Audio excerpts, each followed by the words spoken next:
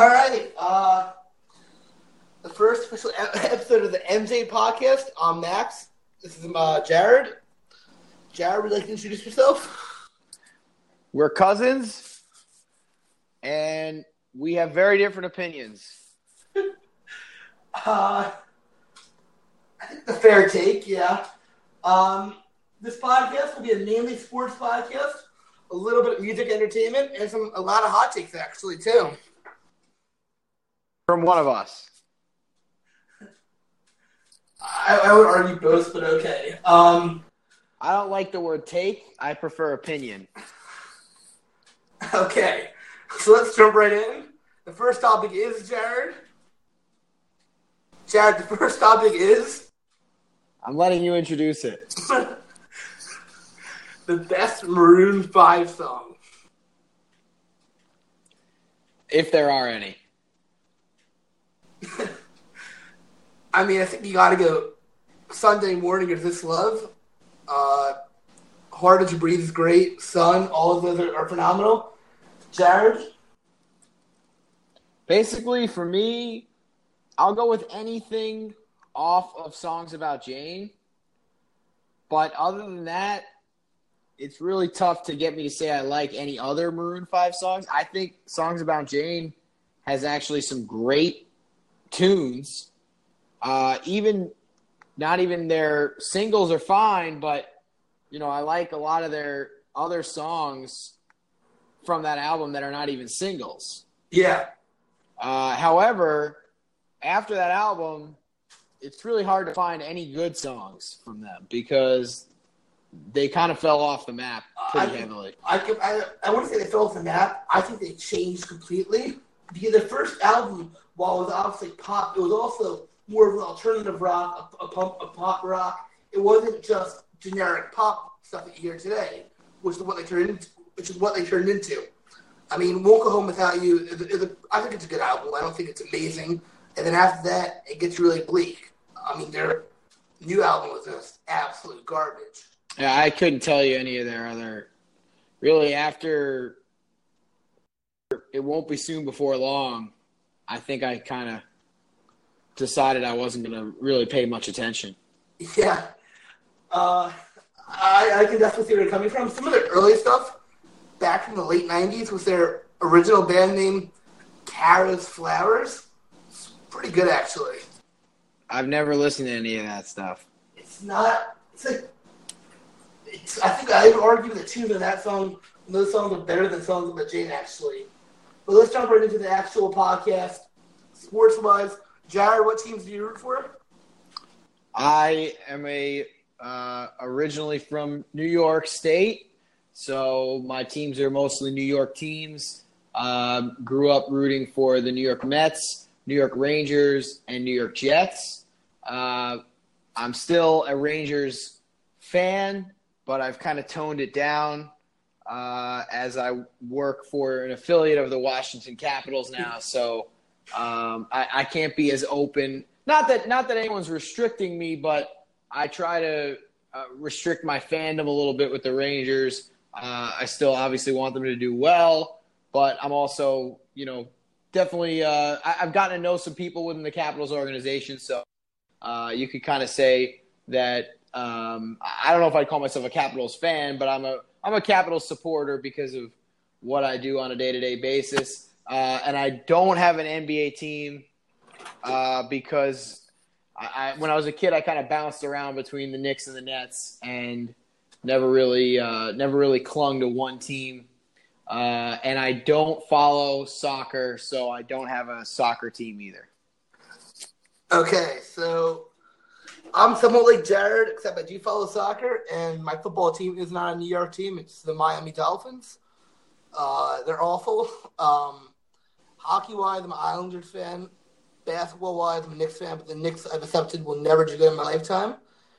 And baseball-wise, I'm a Mets fan, and I guess soccer-wise, I'm Real Madrid. But I'm probably more of a fan of basketball, baseball, hockey, and soccer than I am actually football because how bad the Dolphins are. So yeah. Now both their teams made some pretty big front office moves. I think both phenomenal moves.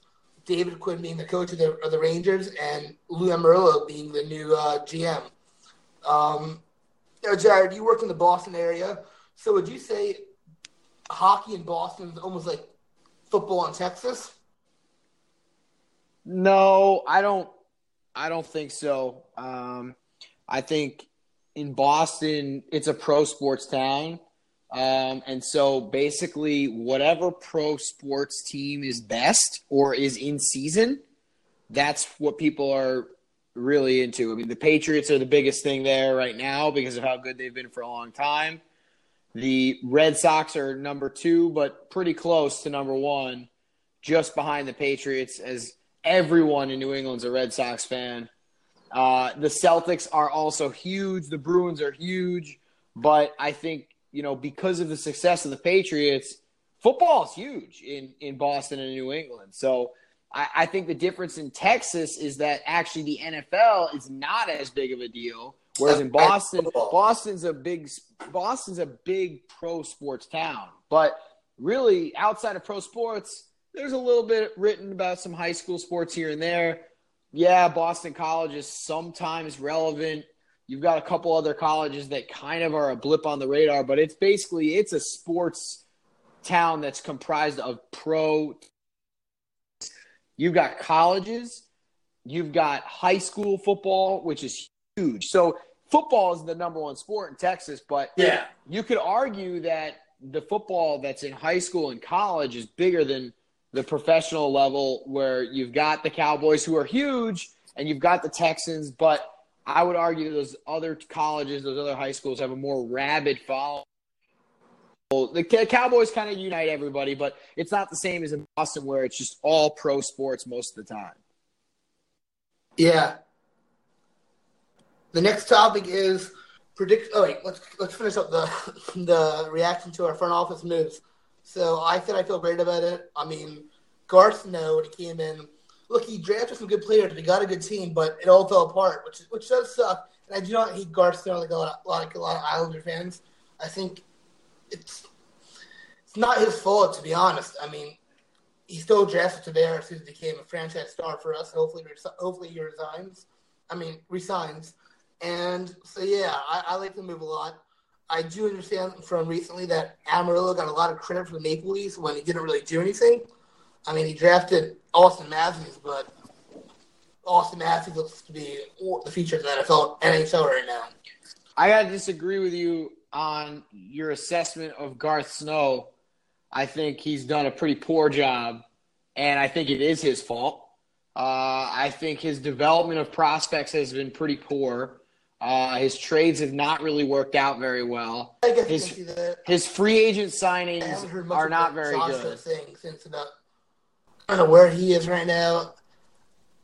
I mean, yeah, it's a pretty fair opinion, I guess. I mean, the Islanders have not time, and the way you get better is through your drafting. And you look at some of the teams that have gone from being bad teams to being good teams in a short amount of time, or even a team like Winnipeg, where they've waited, they've been patient, they've taken a long time, and now they're really good. For the Islanders, I mean, other than Matthew Barzal, they don't have a first-round pick that you can really hang your hat on since Tavares, really.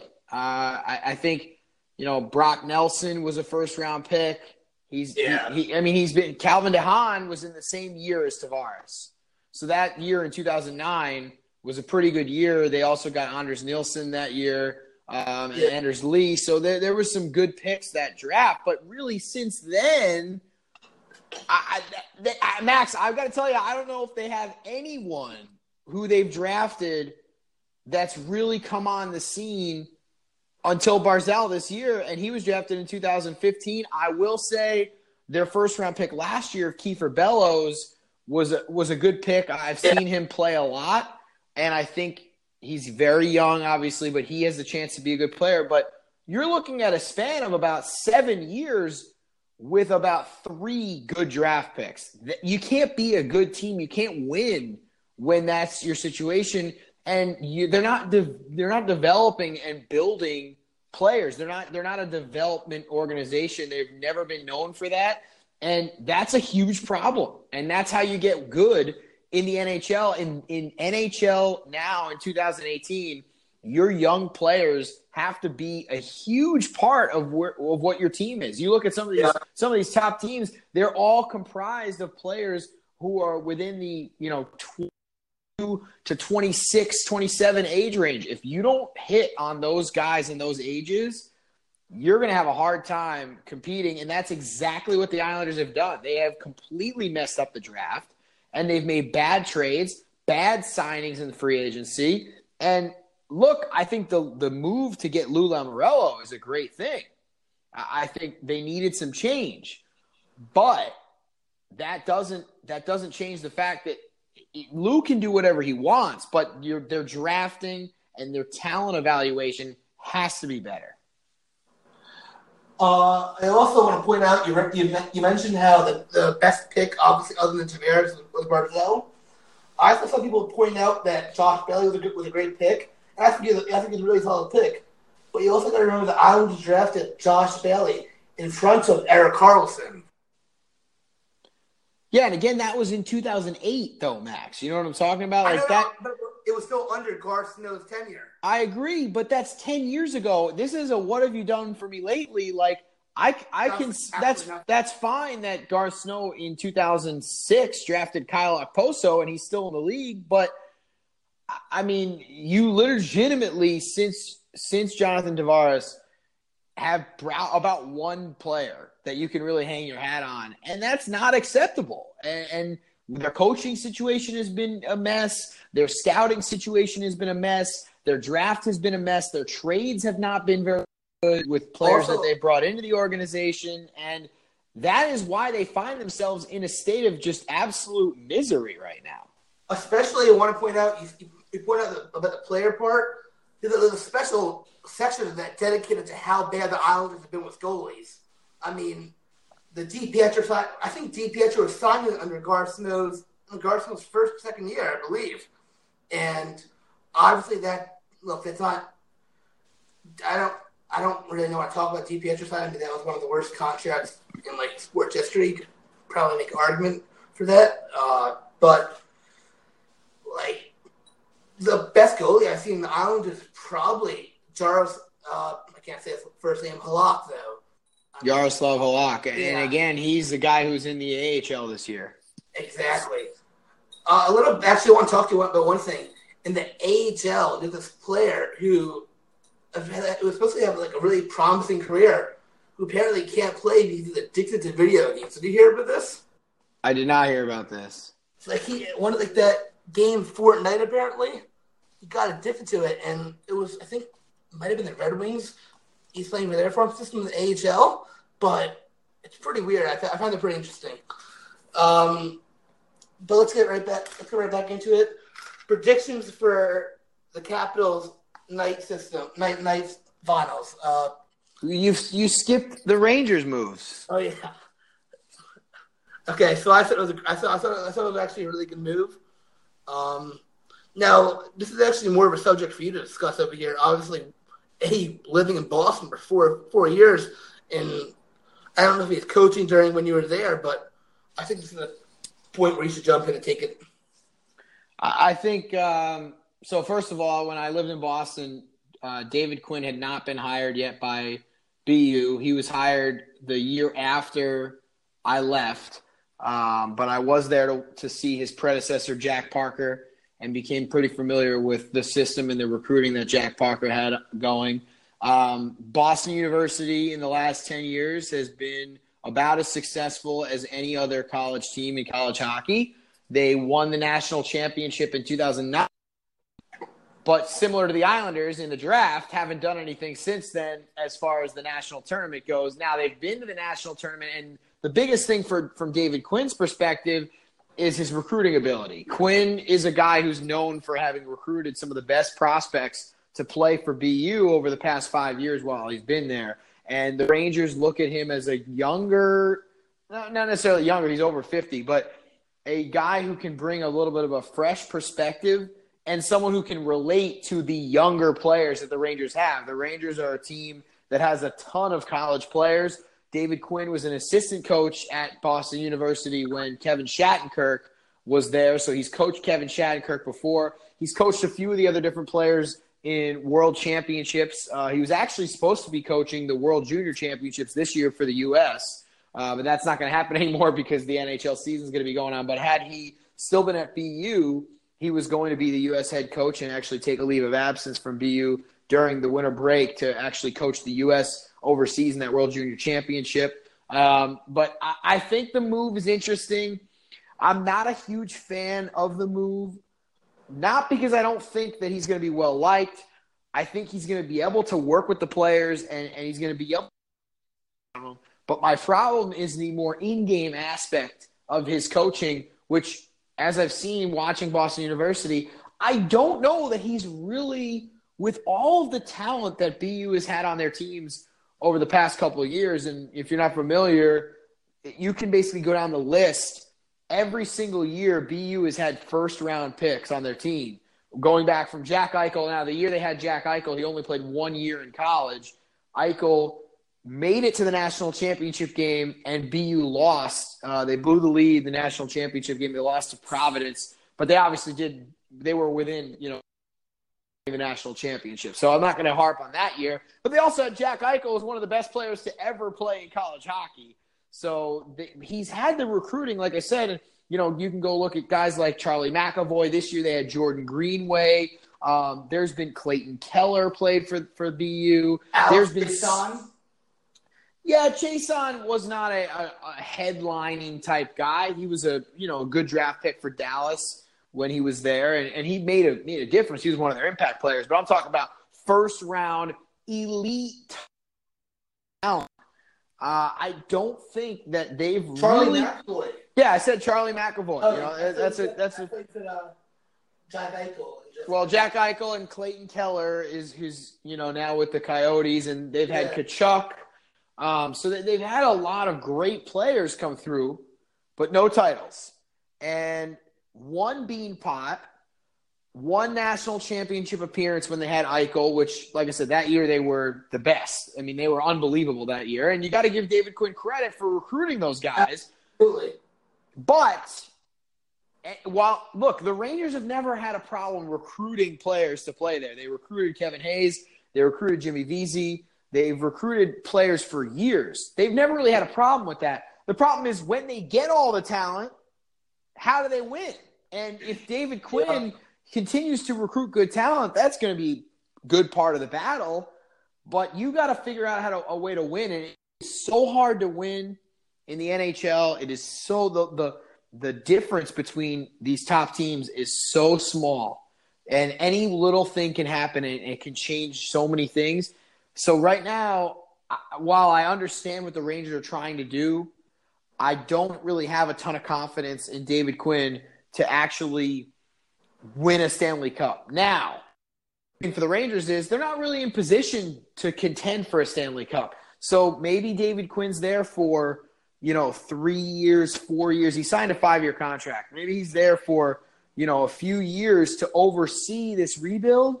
But when the rebuild is complete, I don't know that he's going to be the one to bring it home. And you know what? I'd love for him to prove me wrong because he does have that 5-year contract. The Rangers are making a significant investment in him as a coach. But I don't know if I believe that he's going to be a guy who can win a Stanley Cup in New York. I do think the Rangers general manager and everybody that's in the front office, Chris Drury and those guys, have done an excellent job stockpiling draft picks. The Rangers have multiple first-round picks, multiple second-round picks. They're in a position, if they draft well, last year they had 2 first-round picks, they can turn this around quickly. They've done a great job when they sold the trade deadline this year. They really stockpiled a lot of assets. And you look at, what they picked up from Tampa Bay and the deal for Ryan McDonagh and JT Miller. You looked at what they picked up from Boston and the deal for Rick Nash. You look at all these different trades that they made, they've really gotten better and younger quickly. So it's just a matter of, and that's why they want David Quinn. How can these young guys, a lot of them who are coming from college, get to that next level, get to that NHL level, and become an impact player on an NHL level. And once they get to that step, I think they are going to be a really good team. Probably in about one more year, they're going to have one more year where they're going to struggle next year, and the next year, I think you're going to see the Rangers 2 years from now be a team that's back into the playoff mix. Yeah.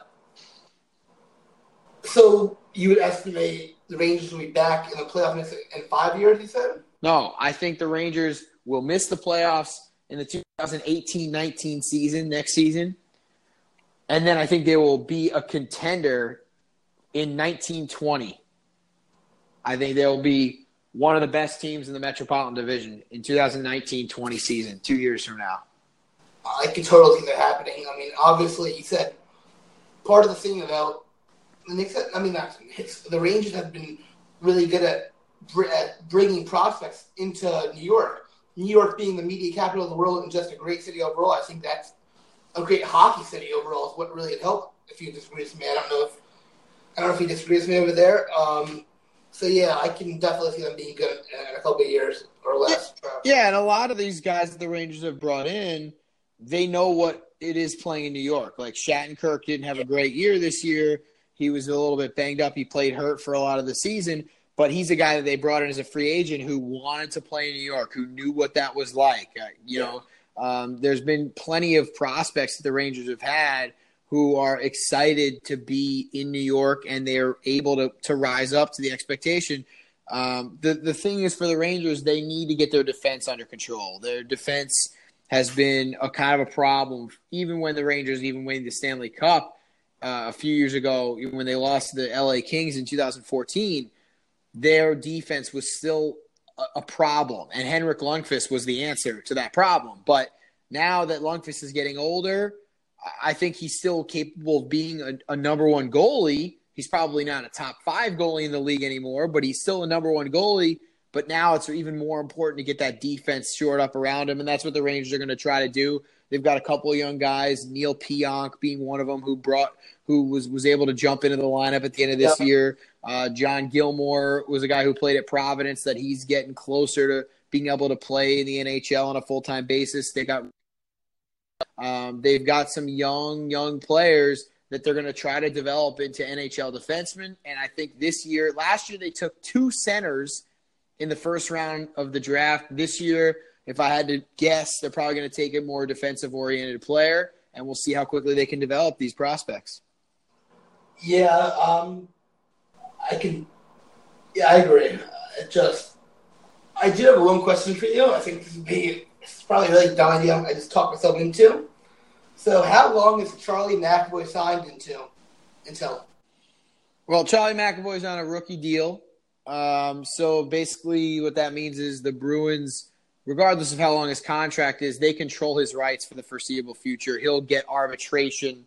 The Bruins basically have him under control for, I think, at least 5 years or so before he'll get new contracts to make more money on the financial side of things. But as far as being an unrestricted free agent, he's not anywhere close. Okay, because I'm looking at it right now. He was born in Long Beach, New York. Yeah, he's from Long Island originally, but he went to school. He went to school in Boston. Now he's at the Bruins. I don't think the Bruins are. Like I said, he's a guy he's under contract through next year, and then he's up for arbitration. He'll get his money, and the Bruins will keep him, and he's not going anywhere. Yeah. Okay, so we touched on our teams now. We touched on the fact that Charlie McAvoy will not be an Islander in the foreseeable future, and now let's jump into the Stanley Cup Finals. Between, I think, we talked this before, 2 great teams, 2 exciting teams. I mean, obviously, the Knights being their first year with the momentum after what happened in Saturday in October. And then the Capitals with Ovechkin finally getting to where we all thought he's supposed to be a couple years ago. He's finally reached it. Backstrom, they got Oshie, they got Holtby. On the Knights side, you got James Neal, Marc-Andre Fleury, and the rest. So I think the Knights will take it in 6. I think I can see the Capitals winning too, but I think the way Marc-Andre Fleury is playing right now is just insane. Some of the saves he was making in the Jet series, I legit didn't think the Jets had even a chance after game 3. It was pretty clear. Jared, would you like to touch on your subject? Yeah, I think it's going to be an awesome final. I think that both teams are really exciting, as you said. And I think that the Knights have proved that, you know what, they've never been there before, but they have not had a problem rising up when the pressure's been on in the playoffs. They've been excellent. They've been really fun to watch. They're a team that, especially at home, they get on you early. They attack. They try to get turnovers, and they put the puck in the back of the net early on. They get teams in holes, and then they're a good defense. They've got a good defense. They're a well defensively oriented team, and they've got Marc-Andre Fleury, who's been the best goalie in the playoffs. That said, if the Caps play, it was interesting when in the last series, the Eastern Conference Finals, the Capitals, in the 4 games that they won, they were unbelievable. And in the 3 games they lost, they were not very good at all. Yeah. And it's interesting to me because if the Caps can figure out how to consistently play like they did in games 1 and 2 against Tampa down in Tampa Bay, or like they did in games 6 and 7 with a very good defensive structure in front of Braden, him to have back-to-back shutouts. Look, you've still got Alex Ovechkin, who's the best player in the league. You've still got TJ Oshie, who's excellent. You've still got Nick Backstrom, who's one of the best playmakers in the league. And you've got a good defensive core that has some experience. I'm hoping that Brooks Orpik is healthy and ready to go. I know he took a bad hit during Game 7, had to leave the game. But if he's healthy and he's able to play some big minutes, Matt Niskanen and Dmitry Orlov have been playing big minutes. The Caps could do this. It's just how are they going to play? And I agree with you, Max. I think the Knights have to be the favorite because of how well they've played in the playoffs. They're 12-3. I mean, this is crazy. They're an expansion team that is mowing through the playoffs without too much of a problem. But the Capitals can make it tough on Marc-Andre Fleury. And if the Capitals play the aggressive that they did in Game 6, like they did against Lightning, and the thing is, the Capitals, they can play like that for one game and win the game, but this is all about the series. And so, to me, the Capitals, they need to show that they're going to play like that for a 7-game series and not just when they need the game. And it's worked out for them. And Braden Holtby, he didn't even start off as the starting goalie when the playoffs started. It was Philip Grubauer in Game 1 against Columbus when the Capitals started the playoffs. And obviously, Holtby's pretty established at this point. He's not leaving the net unless it's a blowout game and they want to rest him for the next game. But it's his team right now. Holtby's taking the reins. And you know what? I think that's a big piece of what happened in Game 6 and 7. Don't get me wrong, the Capitals were great.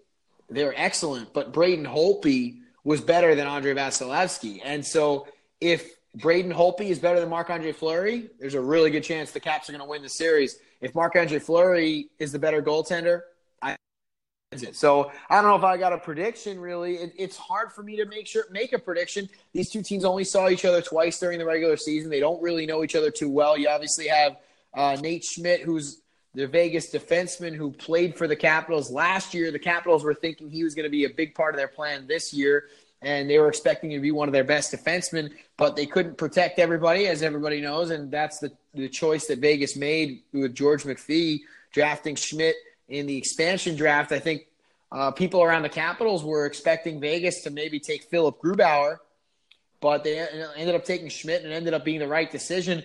Grubauer had an excellent season this year, but with Fleury playing well, Grubauer is in the last year of his contract. He's a guy that's going to be a free agent at the end of this year. And the Capitals, while they'd love to keep him, he might demand some good money. And so maybe Vegas was thinking, hey, his deal's up at the end of this year. We want to go with Schmidt because we can keep him for longer. And that's why they picked Schmidt. And he's been a big part of their defense. So that's going to be one of the storylines is, one of the guys the Capitals lost that's going up against them now in the finals. Wait, so Grubauer's going to be a free agent? No. And now we have to go back a little bit. We mentioned before the Islanders have never had a good goalie really in my lifetime, to be honest. I mean, so yeah. do the Islanders make a move and try to get him? Can you see that happening or no? Or are they going to be focusing all on Tavares, which I wouldn't disagree on? Well, I mean, Tavares is probably wanting them to focus on who they're going to have as a goaltender, because if he's going to come and stay there long term, he wants to know that they've got everything else figured out as well. He's kind of like a LeBron James situation a little bit in that, if he's a free agent and he can be in Long Island, he can play for the Islanders forever.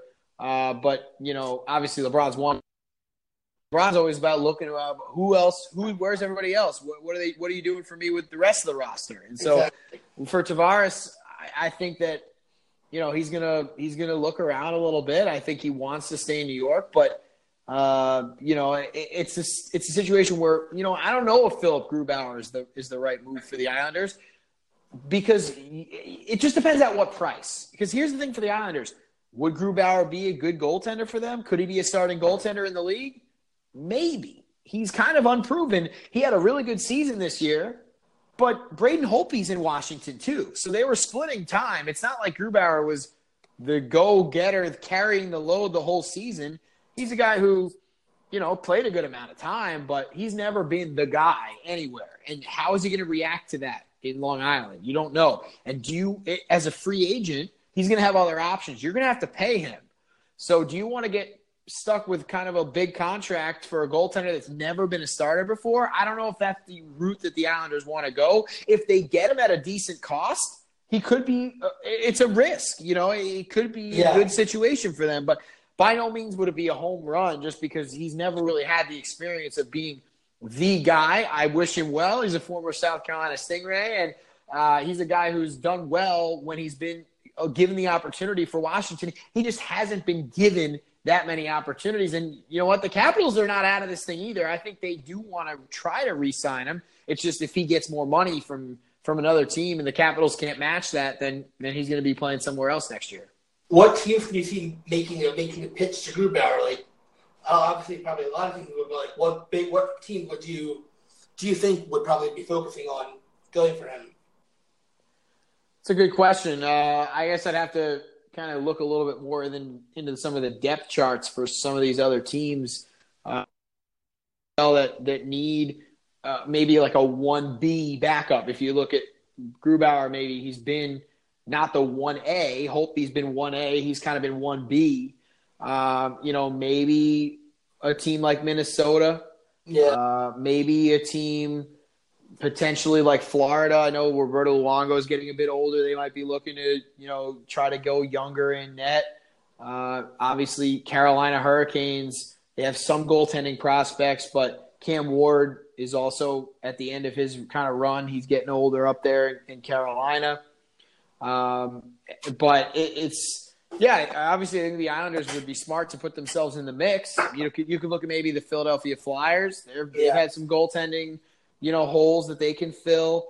But you never know. It could be a team like the St. Louis Blues, who they've got Jake Allen, but let's see what we can do. Maybe Jake Allen becomes the 1A and Grubauer is the 1B. Maybe it's a team that has a good goalie, but not an elite goalie. I don't think we're going to see the LA Kings go after Philip Grubauer. They got Jonathan Quick. They're set. They're fine. They don't need anybody else. But I think you might see a team that has a decent top goaltender look to see if Grubauer can push and maybe try to overtake and become a starter in the league. Yeah. I kind of looking at right now what you said about the whole Cam Ward getting older situation. I think the Panthers would probably stick with Luongo for a couple more years. But Cam Ward's definitely a guy who I can see the Hurricanes looking to replace with. It's actually a pretty fair perspective over there. Yeah, but and that's where you have to look at how they value some of their prospects, because when you look at the Carolina Hurricanes, the Charlotte Checkers are their AHL affiliate, and they had a really nice season this year. They were one of the best offensive teams in the AHL. They've got some goaltending depth. They've got a high pick by the name of Alex Nedeljkovic, who played his second professional season and had an excellent year. This year, he was the guy. He was a guy who played in the playoffs for Charlotte, but he's a guy who I think they're looking at maybe as a potential replacement. Now, I think he's still probably another 1 to 2 years away, but he was a second-round pick. And this past year for Charlotte, he played in about 50 games in the regular season, 2.5 goals against average, had a record of 31-12-2. And then in the playoffs, he was even better.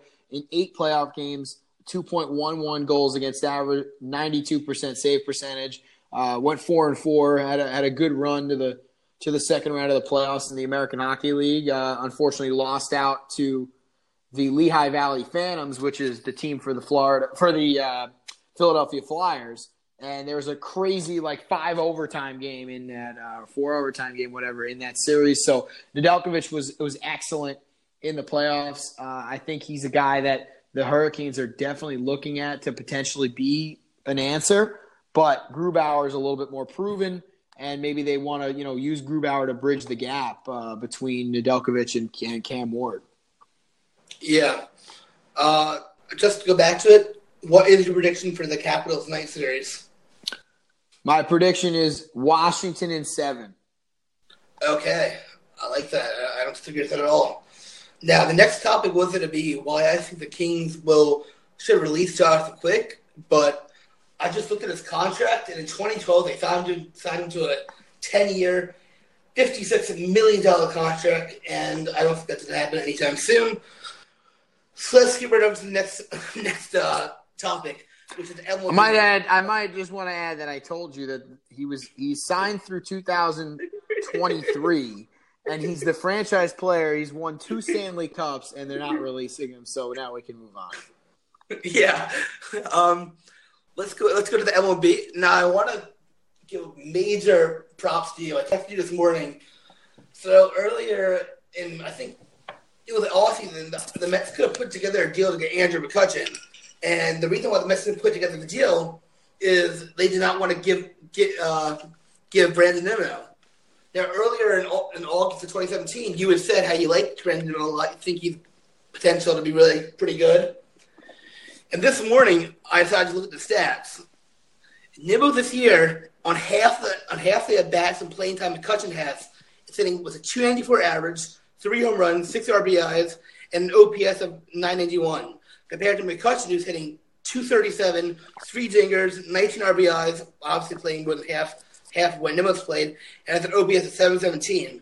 So I want to give props to you for that, because that's an extraordinary thing you said, and I disagree with it. I gave you a lot of stuff for it, and I said you're wrong, but if just keeps, and Nimmo's also just is in his mid-20s, and McCutchen is getting to be in the mid-30s, so props to you. Thank you. I think that's the biggest thing, Max, is the age. Obviously, if the Mets are seeing more than any other team right now, the Mets have some really young players like Brandon Nimmo, like Ahmed Rosario, that Dom Smith maybe is a guy who you can say, Michael Conforto is still very young. These young guys who are trying to figure out how they can play on an everyday role. And the Mets are pushing them. I think, they've probably, with Rosario more than anybody else, are allowing him to work out the lumps. Everyone else is kind of getting shifted around the lineup based on who they're facing. There's a lot of matchups going in there. But the Mets have these young players. And then on the other end, they have all the old guys, the Adrian Gonzalez, Jose Reyes, Jose Bautista. Jose Reyes got to go. Well, we can talk about that in a second. But the Mets have these other players on their team. Maybe, even look at Jay Bruce being an older guy. Asdrubal Cabrera is having probably his best season ever, but he's still a guy who's more than halfway done with his career. And the Mets have this gap because they have either very young players or guys who, like last year, Curtis Granderson, are a little bit older and in their second half of their career, so to speak. So it's interesting to me, the dynamic for the Mets, but I think it's really cool because I think, when you have some of those older guys, they're able to help the younger ones through some of the slumps. You've seen Conforto go through some pretty bad slumps in his career. Last year, he started off pretty weak. All of a sudden, he was an all-star, and he deserved that. This year, he's been horrible at swinging at horrible pitches. His plate discipline has not been very good, but he's starting to come out of that. Ahmed Rosario, horrible start to the season, but now I was looking last night, he's around 260. He's been getting on base. He's been doing a little bit more. He's just trying to play, and Mickey Callaway's playing him every single day.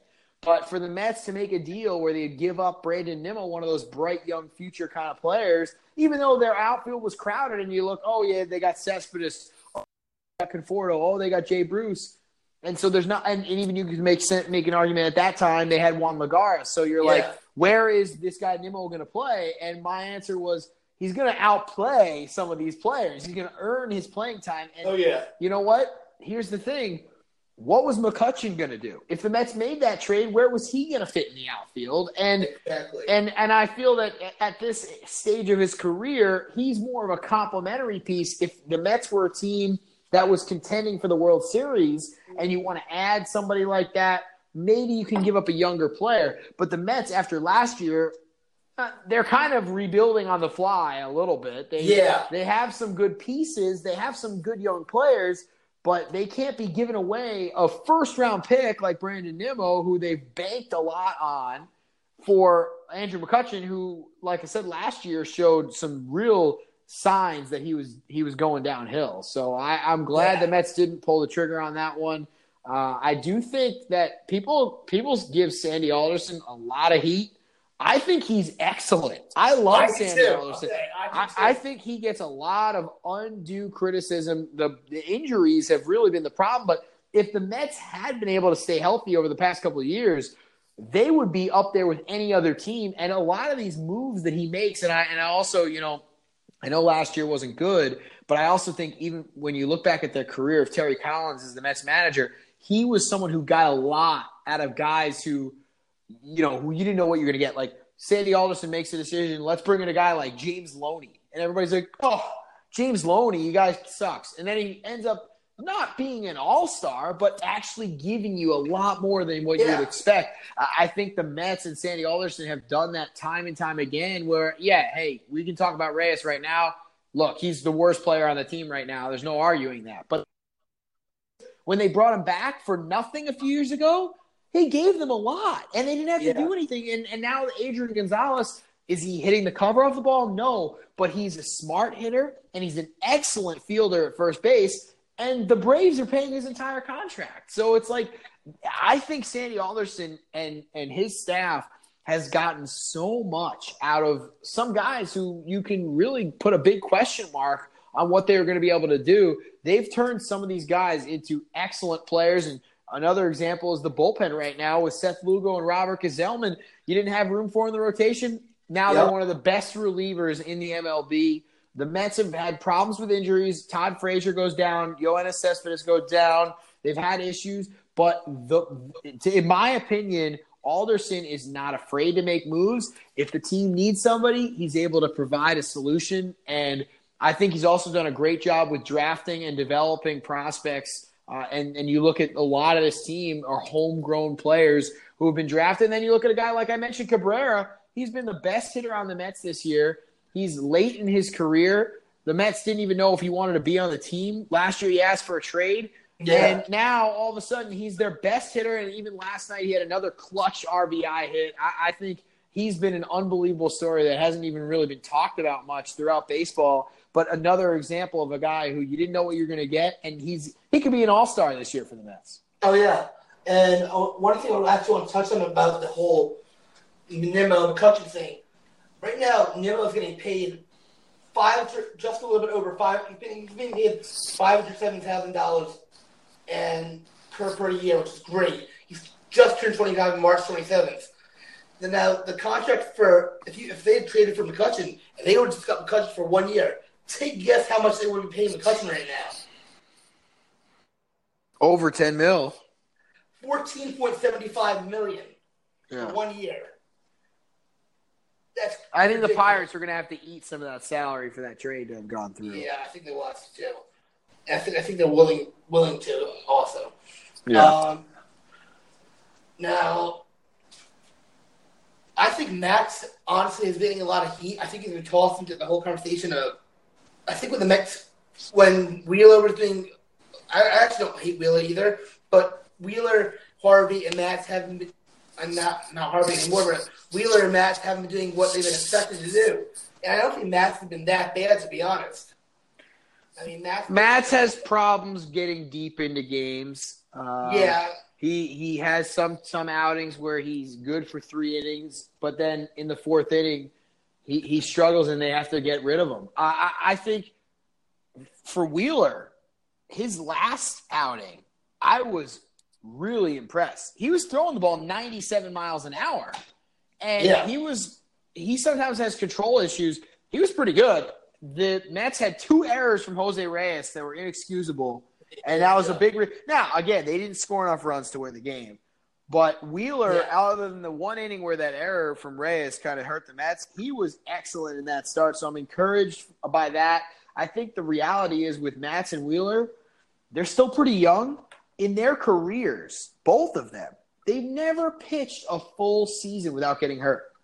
They've never been able to consistently put starts together, and I think they're starting to understand this year what it takes to be successful on a night in and night out basis. I think in their early part of their careers, they were just injured too often. They were just worried about staying healthy. Yeah. And so now I think that that they have some good health. The Mets are giving to work out their problems, and they're both doing okay. I think you have to manage them on a start-to-start basis, but I've been a little bit more encouraged by what I've seen out of them lately. And back now, I want to discuss a little bit about Jose Reyes right now. And look, Jose Reyes, I've always liked. He started playing for the Mets when I was 5 in 2030, and obviously up until recently, he was a great player for the Mets. And I know last season in the second half he batted pretty solid, but this is just brutal right now. I mean, I feel like almost every time he comes to the plate, he's just an automatic out. Like, I feel better putting Syndergaard in place of Reyes right now. I think they have to release him within. Look, I know Hanley Ramirez became a free agent today, which is something I want to touch upon a little bit later. But do you think the Mets can maybe make a push for Hanley Ramirez, who earlier in his career just played shortstop, if I might add? Okay, first of all, Hanley Ramirez is unable to play shortstop. He is too slow, and that's not happening with Amed Rosario there. So let's just squash that. I meant third base. And also, the Mets have come out today and said they're not interested in signing him, which I think is a good move. He's been playing a lot of DH and first base, which the Mets do not need a DH. Obviously, they're in the National League. And at first base, between Adrian Gonzalez, Wilmer Flores, Dom Smith, and Jay Bruce, who's been playing a little bit of first base as well, they do not need another first baseman. So I don't think the Hanley thing is going to happen.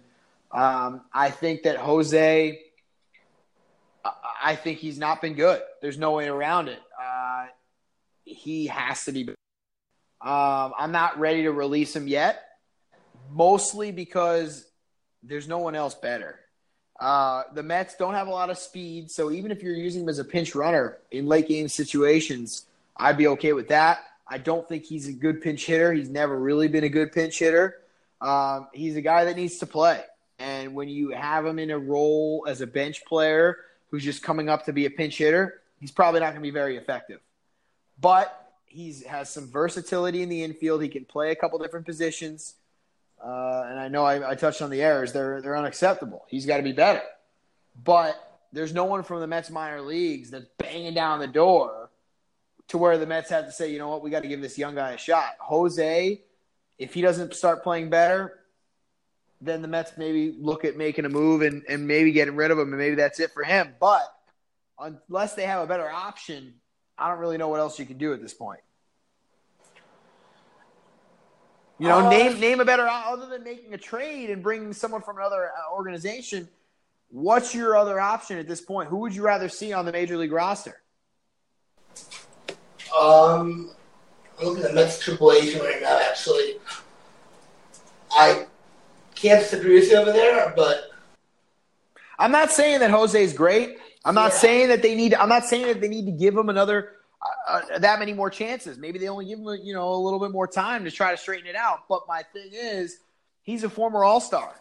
He's a guy who knows what it takes to be successful at the major league level. The Mets don't have anybody else that can do that. So unless you make a trade and bring over somebody else, which I'm all for, and then you have to see what you'd have to give up to get a player like that, a player that. But basically, you're looking at you need to replace a bench player, and the Mets don't have any guys in the minors that are ready to come up to be a bench player. So I think you just got to kind of rat it out and hope that he's being a good clubhouse guy and he's doing a good job with those young players, making sure they're doing what they need to do. And late in games, if he's available, use him as a pinch runner. Maybe he can swipe a base. Maybe, he scores on a hit from first base or he scores on a hit from second that a guy like Wilmer Flores or Asdrubal Cabrera or, some of their slower guys, Jay Bruce, some of these Adrian Gonzalez. The Mets don't have a lot of team speed. So if you get a guy that, that gets on base late in innings, Reyes could be a pinch runner. He's not lightning fast like he used to be, but he's still, a decent pinch runner if you need somebody like that late in games. Yeah, I guess I can agree with you on that. But that's what his role is. I think that's what's different. People are thinking about Jose Reyes as being the Jose Reyes of the past. I think the Jose Reyes of the past is gone. I think he's being reduced to being a bench player, and he's never had to do that in his career, and it's probably taking him a little bit to adapt to that. Yeah, I agree with that. Looking right now. The Mets do have, actually, looking right now, Mets do have Cody Ash, who wasn't a terrible hitter in the MLB for the Phillies. He last played in 2016. His average is much better than – his average is around 260-ish, which isn't terrible, but it's a much bigger improvement than Reyes.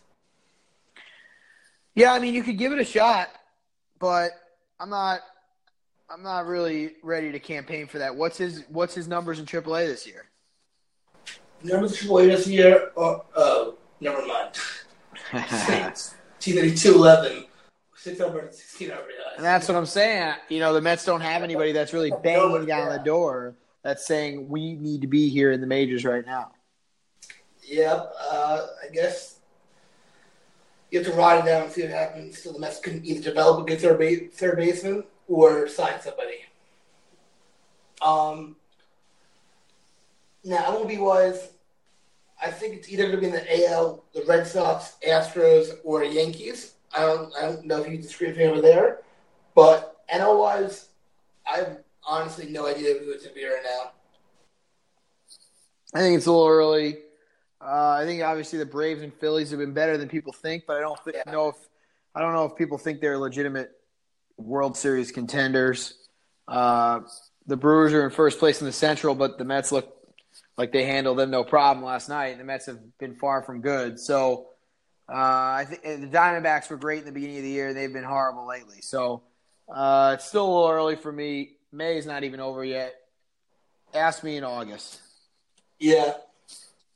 Okay, so the next subject is next topic is I should really write this down. A little NBA playoffs. Have you been watching it all this whole season, like the past couple of nights at all, like at a bar or anything? No. I did say, though, yesterday, or actually this morning, when I came into work, I asked my coworkers, what is the series scores? Am I correct in saying that Houston's up 3-2 and Boston's up 3-2? And they said yes. And I said, okay, now I can start watching. Because really, before this, nothing really mattered. I don't think any of the teams that have been eliminated have been that interesting. And I don't think that really any of the games have really mattered up until this point. Now you're at a situation where where LeBron James and Steph Curry and Kevin Durant are up against it.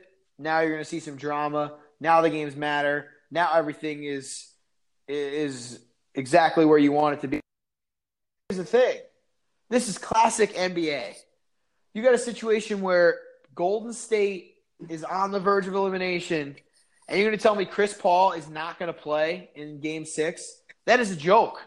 You know what I'm saying? That's a joke. Yeah. Devontae Smith-Pelly got hit in the neck with a shot in Game 7, and he came back and played a couple more shifts. I mean, right now, the NBA, this is why I'm disenfranchised from the sport. These guys are jokes. Like, you have a chance to put away Golden State, and you can't even dress, even pull a Willis Reed and suit up and play 10 minutes. Yeah. I mean, come on. Like, you're the leader of that team. I know Harden is very important as well. But Harden is all. Harden is, last night it was Chris Paul carrying that team. James Harden, they asked James Harden today how he thought about not. He's predominantly a player who drives at the hoop and gets free throws, which he's done, and shoots a three ball. They asked him about how he hasn't been shooting the three ball very well this whole series, and his response was, "Who cares? Are you kidding me?" That's like especially without Chris Paul gone. I don't think they stand a chance of Game 6 in Golden State without Chris Paul. Game 7, Chris Paul needs to be suited up for that game. Here's the thing. Game 6, Chris Paul needs to be suiting up for that team. Yeah. You know what I'm saying? I don't know what his injury is, obviously, but it just seems, like Game 6 should be the biggest game of his career. Like, how are you not playing? In the past 2 games, also, Golden State's had very good chances to win. Last night, they had 18 turnovers. In the past 2 games, they shot terribly. Now, on to the Boston Cavs series. We talked about this yesterday. This is the worst team LeBron has been on since the early 2000s. This team is abysmal. I think Boston will lose tonight. I think they will take Game 7, though. Their defense with Marcus Morris, Marcus Smart, you can see it getting on LeBron. And if the Cavs, like we said before, especially if the Cavs team does not show up, LeBron is screwed. And LeBron has given up before when his team does not show up. So even say tonight, if Boston plays very well in the first half, and J.R. Smith, and I guess Kevin Love will show up, but J.R. Smith and Kyle Korver and Tristan Thompson do not show up, I think LeBron probably give up and just Boston take it to 6. Who do you think of the 4 teams has the best chance of winning the NBA Finals now? Golden State still. I still take Golden State. Especially if Chris Paul is playing tonight, I'd actually say Houston. But I feel I'm very, very confident Golden State will win Game 6 and then take Game 7 too, especially if Andre Iguodala comes back. I've seen some people that say the Celtics could be the best team left after the game last night. I don't know how anybody can say that the Cavs aren't the worst team in here right now, even though they have the best player in the whole league. Tyronn Lue's not really a coach. It's more just it says he's a coach, but LeBron's the coach on that team. I think it will be Golden State, Boston, and I think Golden State will win 6 games. Well, like I said, I haven't watched any games, but I will start watching. This is when I turn it on because before that really isn't really worth for me to watch, but now I'll start watching. Now the games matter. What's crazy with the Celtics too right now is the Celtics are doing this with a bunch of really young players, like obviously younger than you, Jared, because you're 29. But like these players, some of these players are just my age. Jason Tatum is 20 years old. Jaylen Brown, I think, is 22 or 23. All these guys are very young. And they're doing this without their 2 best players in Kyrie Irving and Gordon Hayward. So they're only going to be getting better. I saw a lot of people saying that the Celtics might have to make some trades because some of these players have played themselves so well in the playoffs that once next year when Hayward and Kyrie come back, that they won't be satisfied with being a bench player or being a guy who's, a complimentary player to some of those stars. So the Celtics might have to trade some of those guys and get some good assets for them while they can. Absolutely. People said after Boston lost Kyrie Irving that this team was done. They were losing the first round to Milwaukee and Giannis Antetokounmpo. That didn't happen. Then everybody is touting Philadelphia as the NBA representatives for the Eastern Conference. And nobody was ever doing that. People were. Let's be honest. Yes, they were. Nobody was. Yes, they were, Jared. Not me. What? I was never – to me, they were never going to be able to get past the Cavs. I know the Cavs don't have the best team. Yeah, there's no way it was going to be the Cavs. If Boston lost to Philly, which obviously they did not because Philly's not very good. Yeah, I don't think Philly is a joke to me still. They're better, but they're not even in the top 7 or 8 teams in the league right now. Philly was so overhyped this season. Yeah. Don't get me wrong. They're getting better. They're young, but they are, Jared. I'm not disagreeing, but they were very overhyped this season. Joel Embiid's very good, I think, and he's only getting better. Ben Simmons is very good. People are touting Ben Simmons as if he's amazing. This dude can barely shoot a jump shot. He doesn't hit any three-pointers, which is exactly what you need in this league right now. Markelle Fultz, the guy, so earlier in this offseason in the drafting, Boston traded their number 1 pick for Philly's number 4 pick, and Philly selected Markelle Fultz, and Boston selected Jason Tatum, and it's just insane how it's worked out for Boston.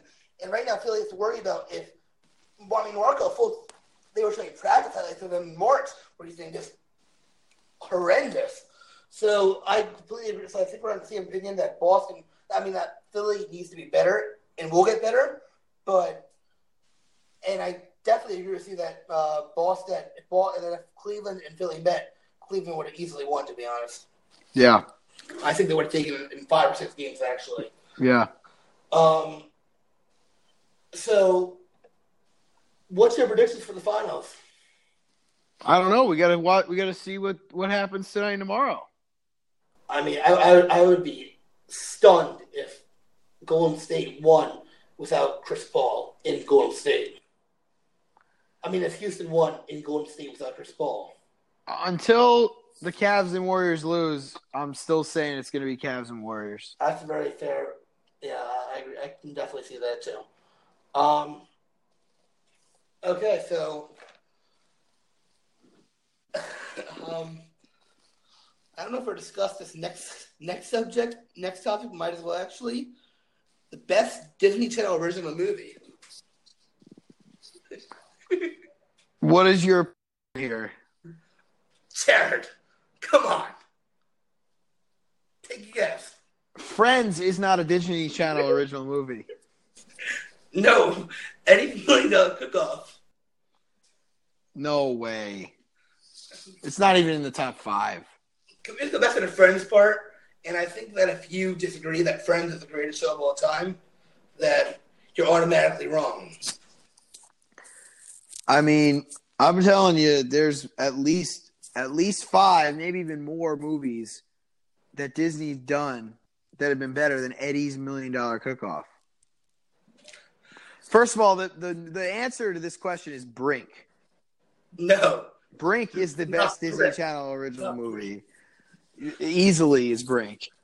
I would also have to say other movies that are better than whatever you just not mentioned, because that's like not even in the top 5. Are Johnny Tsunami, Smart House. Smart House is good. Even Stevens Luck of movie? the Irish. No, even Stevens' movies. Luck of the Irish is very good. Luck of the Irish. I need one more to be better than Eddie's $1 Million Cook-Off. What's the movie that's like the black basketball coach and he coaches like the Jewish boys team? I don't know if I ever saw that one. I would say Xenon is also better than Eddie's $1 Million Cook-Off. So those are my 5 that I think are better than Eddie's $1 Million Cook-Off, with Brink easily being the number 1 movie. Okay, so I can see the Luck of the Irish being better than Eddie's $1 Million Cook-Off. I can see Smart House being better, and also even Steve's movie is phenomenal. But I totally disagree with you that Brink's better than Eddie's $1 Million Cook-Off. What do you have against Brink? It's so overrated, Jared. Come on. Why is it overrated? Why? It loses me through the second. Are you kidding me? It's one of the best movies that Disney's ever done on their channel.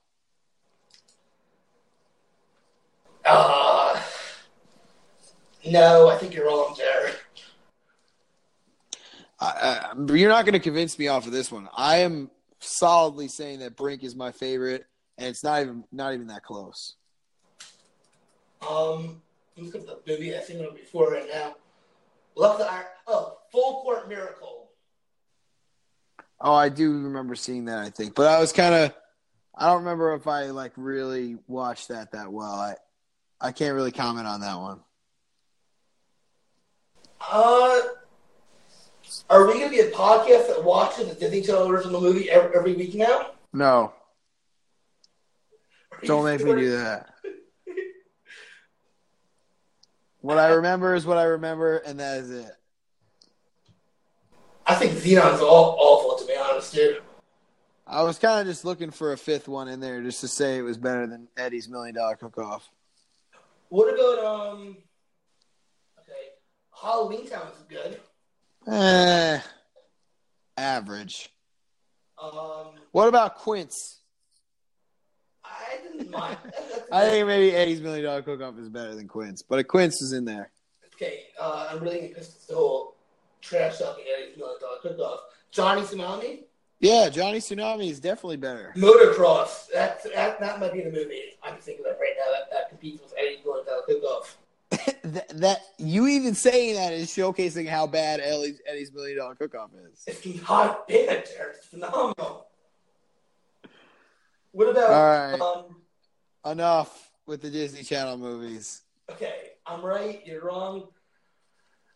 Now, Episode 1 has come to a close. Final thoughts. I want to do one more thing. I wanted to give one hot take at the end of each episode. Fine. Can I go first? Yes. I said it before. I'll say it again. Brock Osweiler is an elite quarterback.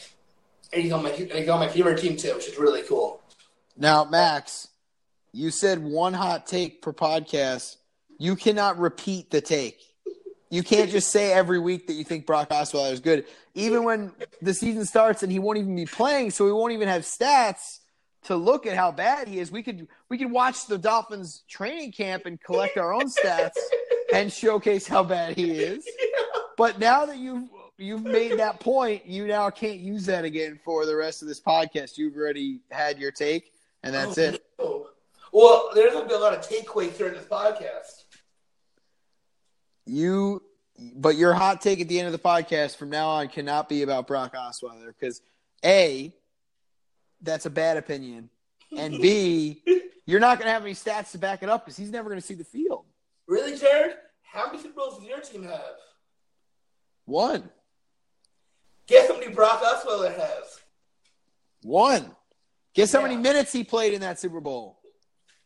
0. Exactly. End of point. End of story. But me and Andy firmly believe that he let Peyton Manning play. No, I don't. I think our next guest on the podcast is Andy Shaffrin. For week 2, coming next week, Andy Shaffrin is our next guest. And Jared, I completely agree. I think Michael Shaffrin will be a podcast guest at some point. I don't know what we discussed for Ethan, maybe. I mean, don't give anything away. Are we allowed to say people's names on this podcast? Yes. Okay, I know we can't curse, though. I'm just kind of like, I don't know which line we're crossing over here. If I put people's names out. Yeah. Possibly your dad and my dad. Yep. And yeah, maybe Paul Bissonnette too. We need to get a couple more episodes before Paul's going to look into joining us. I disagree. I think he'll like our leadership. All right, well, post week 1, and we'll see how it goes. Yes, sir. Have a great day. Have a great week. And thanks for listening, everyone. Yeah.